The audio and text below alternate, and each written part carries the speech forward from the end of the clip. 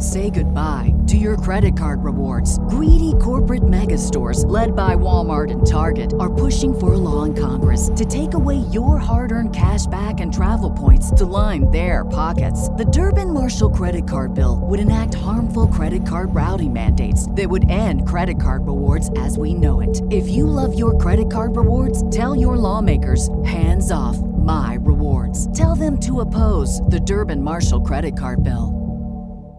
It's just different. Yeah. The Bar Podcast. Biblical reform, let's go. Yeah, welcome to the bar. Come on and pull up a seat and open up your Bible. What a wonderful feast. The living bread, and we're discussing what it means for the streets, the inner cities, and the burbs, and every person we meet. That's where we challenge worldviews that we hear from world news. In light of the scripture, yo, we are here to serve you. We're your source for resources to help you on your way as you battle mean forces. Yo, this is for the people who can see the importance of sound theology and the scripture that support it. Yeah, this is for the truth lovers, biblically reforming, preaching Christ to the nations. Yeah, the nations. Welcome to the modern Reformation. Yeah. Welcome everybody to the bar. It's your boy Dwayne, and right back in here in the building. Super excited. We coming through your earbuds, through your speakers, wherever you listen to the bar. We're grateful that you are listening. And this is another G3 episode live on site. Super excited about being at G3. G3 is the Reformed Family Reunion. Everybody comes out to reconnect. People that they talk to and chill with online, to get to come and do it in person. And this guest actually was a repeat offender, or is a repeat offender. And it's funny because he don't even remember being on my show because he was being outshined by Les Tanner. Not Tanner. He wasn't on. It's a different podcast. But Lanfear. Right. Lanfear, man. But no, we're super excited to talk about the new movie, man. The new movie that was last night the premiere. Yes, it was. All right. We premiered it last night at G3. So first, man, introduce yourself to the folks. Let them know who's on the line today. Yeah, my name is David Lovi. I'm the writer and narrator of the film. We're so grateful to be here at G3, man. I've told other people this, that I've kind of felt like Joseph in front of Pharaoh, that he found favor in Pharaoh's eyes. Yeah. That, not to compare G3 to Pharaoh, but or Potiphar. I don't know which one's better to compare him to, but like everything we've asked of them has been yes and amen, and they've been such a blessing to me personally, to the film, to hosting the film. Last night we had, I think, 5,000 attendees at the premiere, which is amazing. I mean, there's not even Hollywood movies that have 5,000 people at a premiere of it. So we're so grateful, and my hope is that God is going to use the film to bring people out of error and into the truth, out of darkness and into the light, and to know who the Holy Spirit is and what his true work in the world is today, man. It's so crucial for us. It's crucial for the church. Absolutely, man. Absolutely. G3 is probably one of the best places to premiere that movie, man. Just me personally, on my personal journey, G3 coming here was like the pinnacle of my, coming out of that world. And the reason why I say that is because there's not a lot of conference in the Southeast when it comes to Reformed Biblical conferences. And so just coming out of the charismatic world, Word of Faith, New Apostolic, I have all that in my background. And a lot of people that are here at G3, they're in Atlanta, and those kind of churches are everywhere. So your film, being premiered here, man, is I think is a major thing. Just on the level of so many people that can resonate with it, and like you said, it's going to help those that are lost, man. So, man, let's talk about it, man. We've been chatting it up for a while, man. David's been like super patient with me, let me eat my lunch and walk around, and I left him in good hands. Shout out to my man Jason Whitaker for holding him down, dear woke Christian. But no, man. let's talk about the film, man, and just when I haven't watched it yet.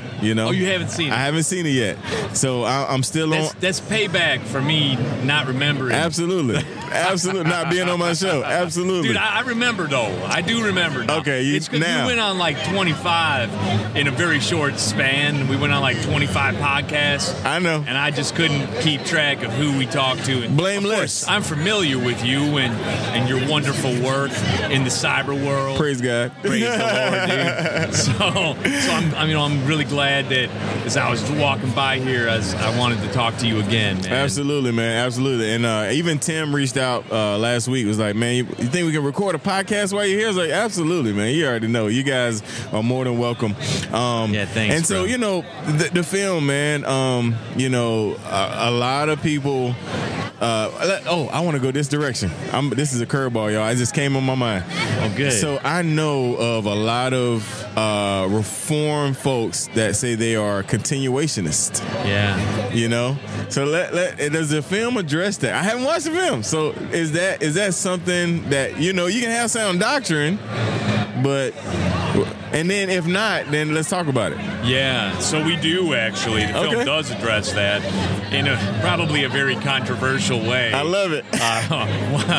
One of the guys that we interviewed, Chad Vegas, makes the argument in the film that during the time of the Protestant Reformation, of course, there's the Roman Catholic Church, which has the Roman Pontiff, the Pope, as the head, who is receiving words from God, extra biblical words from God, and that the Reformers were arguing against that and saying that we should be sola scriptura, that the Bible is our final word. Right. And on the other side, you had Anabaptists, which were the equivalent of that time's Pentecostals or charismatics. So the argument then is made that historically, to be either in Rome or to be an Anabaptist is not to be Protestant, not just not to be Reformed, not to be Protestant, because a pillar of Protestantism is the foundation of the Word and the sufficiency of the Word, that God has given us this perfect, infallible, authoritative, inerrant Word of God, and that it is sufficient to inform all of our life. We do not need extra words from God.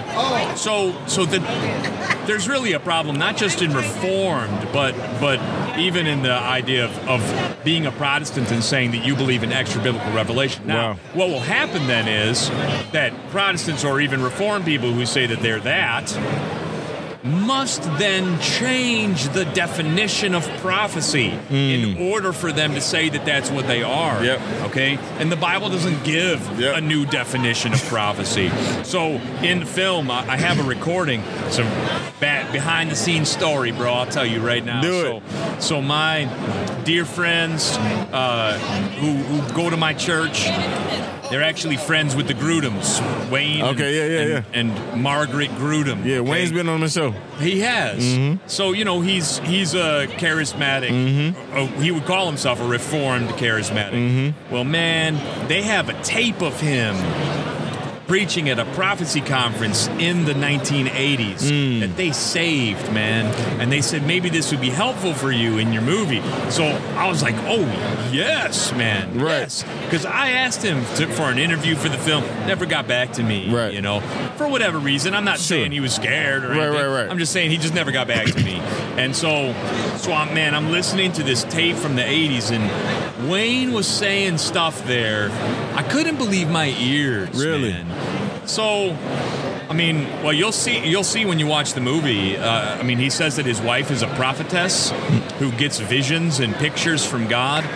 My friends, anecdotally, once I listened to Wayne say that, I called them, and I was like, yo, is this, have you ever heard him say anything like that to you? At least anecdotally, They told me that they were driving in a car with Wayne and Margaret, and he said again to them that Margaret is a prophetess and that she could look at houses and say which house had a demon living in it, okay? Sheesh. So that's not recorded. Sure. I don't have that on tape, but I do have him on tape saying that his wife is a prophetess that gets visions. Okay. Wow.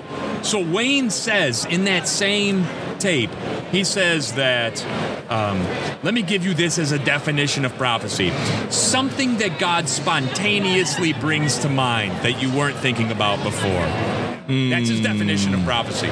So you think about that. If that's the definition of prophecy, that's that we're going with. Something that God spontaneously brings to mind. Pizza. I was kidding. I mean, bro, then everyone is a prophet then, right? I mean, every Christian is a prophet then because God, the Bible says that he's going to bring things to mind. True. Jesus says that the Comforter will bring my words to mind. True. Right? Yeah, that when we're persecuted, he'll give us the words to speak. True. Right, but that's not prophecy, though. Nope. Change the definition. Not what the Scripture is referring to. Yeah. When it's talking about that, right? So they have to redefine what the word means in order to call themselves that. Wow. And so what do we see, man? We see that the charismatic movement treats God like a one-hit wonder. Okay?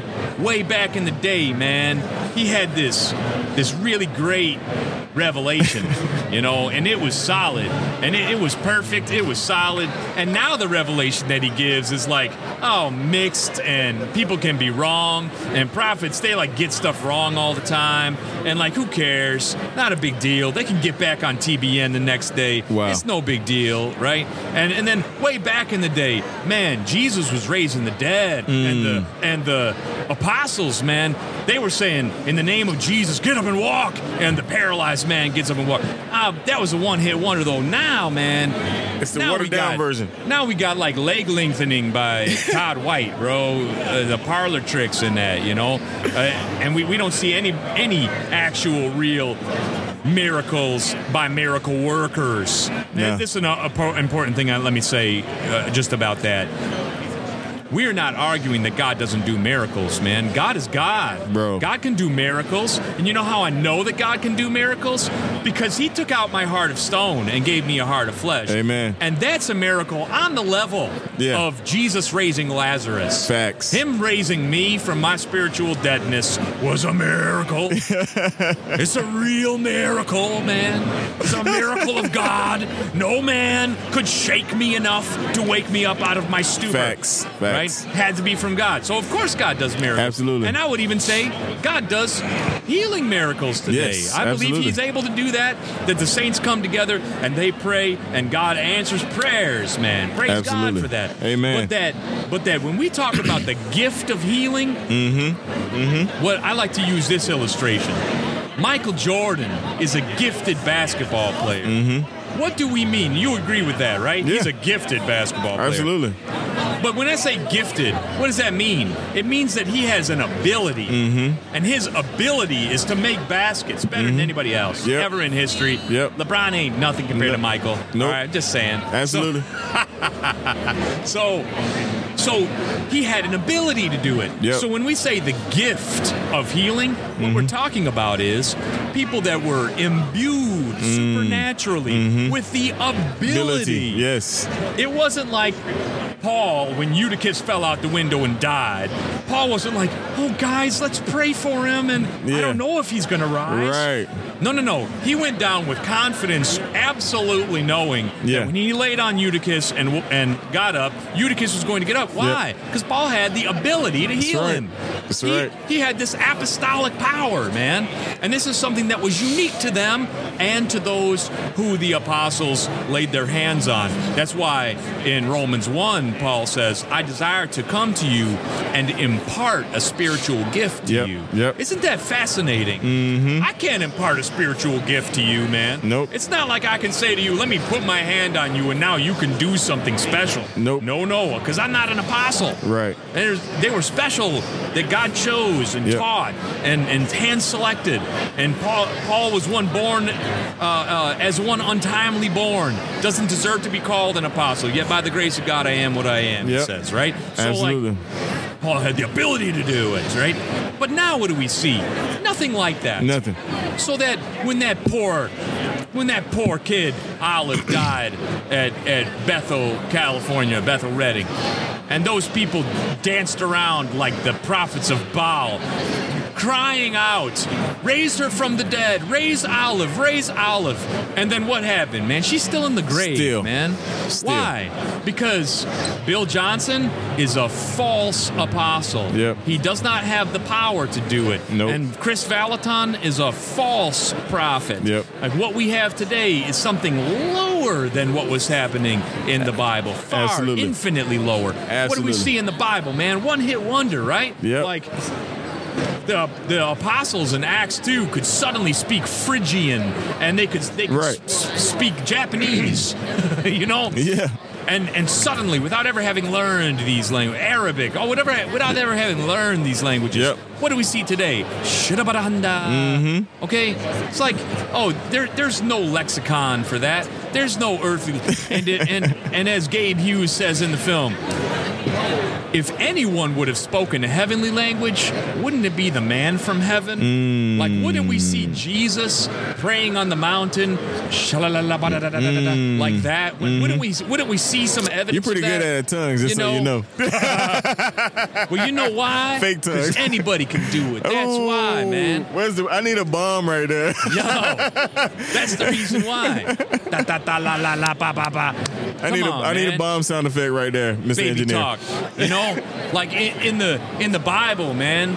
It's this miraculous power. Why Yeah. does Paul say, "I speak in tongues more than anybody else"? You know why he says it? Because he went on more missionary journeys than anybody else, and as an apostle, he's laying the foundation of the church. No one can lay any foundation other than the one which is already laid, which is Christ Jesus. That's what he Amen. says in 1 Corinthians 3. Amen. So what's he doing as he goes on all these missionary journeys? He's laying the foundation. That's why when he goes to some village that speaks some different dialect, God supernaturally gives him this ability to suddenly speak the dialect when he's preaching to all these different places. You would expect Paul to say, "I speak in tongues more than anybody else." Right? And just because God gave me that ability, that doesn't mean anything. If I don't have love in my heart, I'm just a clanging gong and a cymbal. That's all I am then. Yep. You know. So what we've set out to do in this film is to show a few things. One, that the manifestation of these so-called sign gifts today looks nothing like what we see in the Bible. Right. Two, that you have to change the definition of these things in order to say that you are a reformed charismatic. You know, Sam Storms says, "Oh, I speak in tongues every day. Of course I do." It's like, bro, come on, Sam Storms, man. Look. He can hate me. I don't hate him. Sure. I'll say this, man. That in some ways, I think he's more dangerous than Benny Hinn. And I say that not to be boastful or mean toward him. I think he's more dangerous than Benny Hinn because he lends credence to this false theology.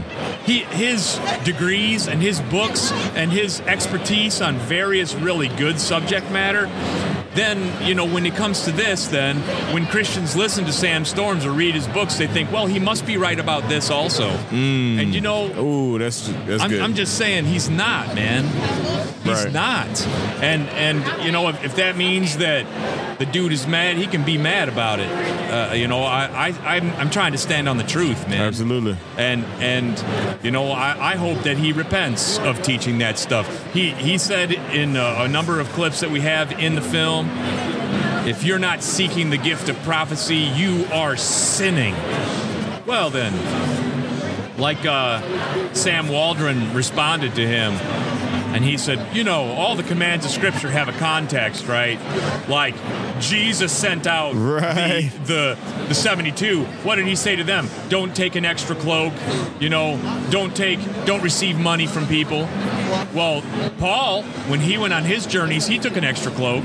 He received money from people. So is Paul breaking the words of Jesus? No. It's because the context in which Jesus was giving that was different with the context in which he was saying it to Paul. Right. The context in which Paul is saying you should seek the gift of prophecy is different than our context today, because at that time there were still apostles. Yep. And now there isn't. You know.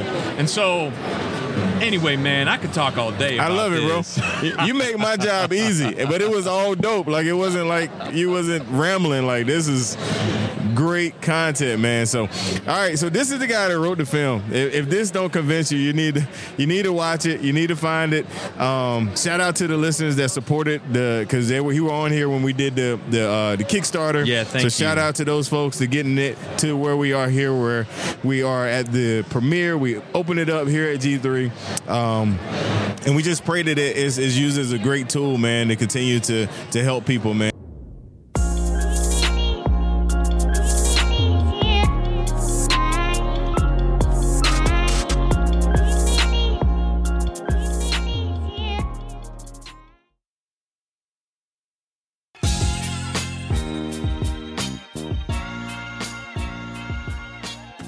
Brother, any closing words? Because we just knocked this thing out the park. Yeah, thanks, bro. I mean, I guess what I would say is that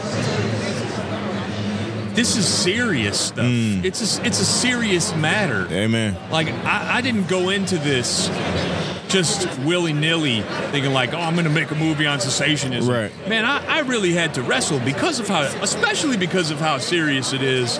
Jesus talks about blasphemy against the Spirit. Absolutely. And I don't want to be guilty of speaking something wrong about the Holy Spirit. Right. That's the last thing I want. Right. And I want to revere the Holy Spirit, and I believe in him, and I believe that he's alive today, and he works today, and that his work is a sanctifying work. He empowers the Christian life. Amen. He's the one who acts in the initial work of regeneration. Yep. He acts in sanctification. He acts in conforming us to Christ. He gives us the power to live the Christian life and walk with the Lord. Like, he's alive, man. Amen. And he's real, and he's at work in the world today.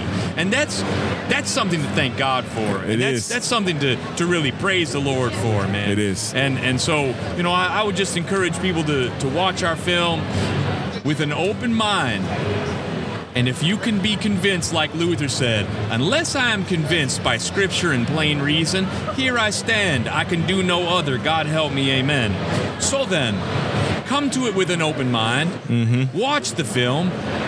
If you can defeat it with biblical arguments, then good for you. But if you can't, then you must submit yourself under the Word of God and become a cessationist. Amen. Yes, sir. Good stuff, brother. I love it. I love it. Thanks, brother. Shout out to the Bar podcast listeners. Thank you guys for listening to the podcast. Make sure you check out the film. We'll have links to it in the show notes, as well as make sure you check out all the podcasts in the Bar Podcast Network. They're here represented here at G3. Super excited and proud of everybody and what they're doing. All right, y'all. Till next time. God bless. We are out.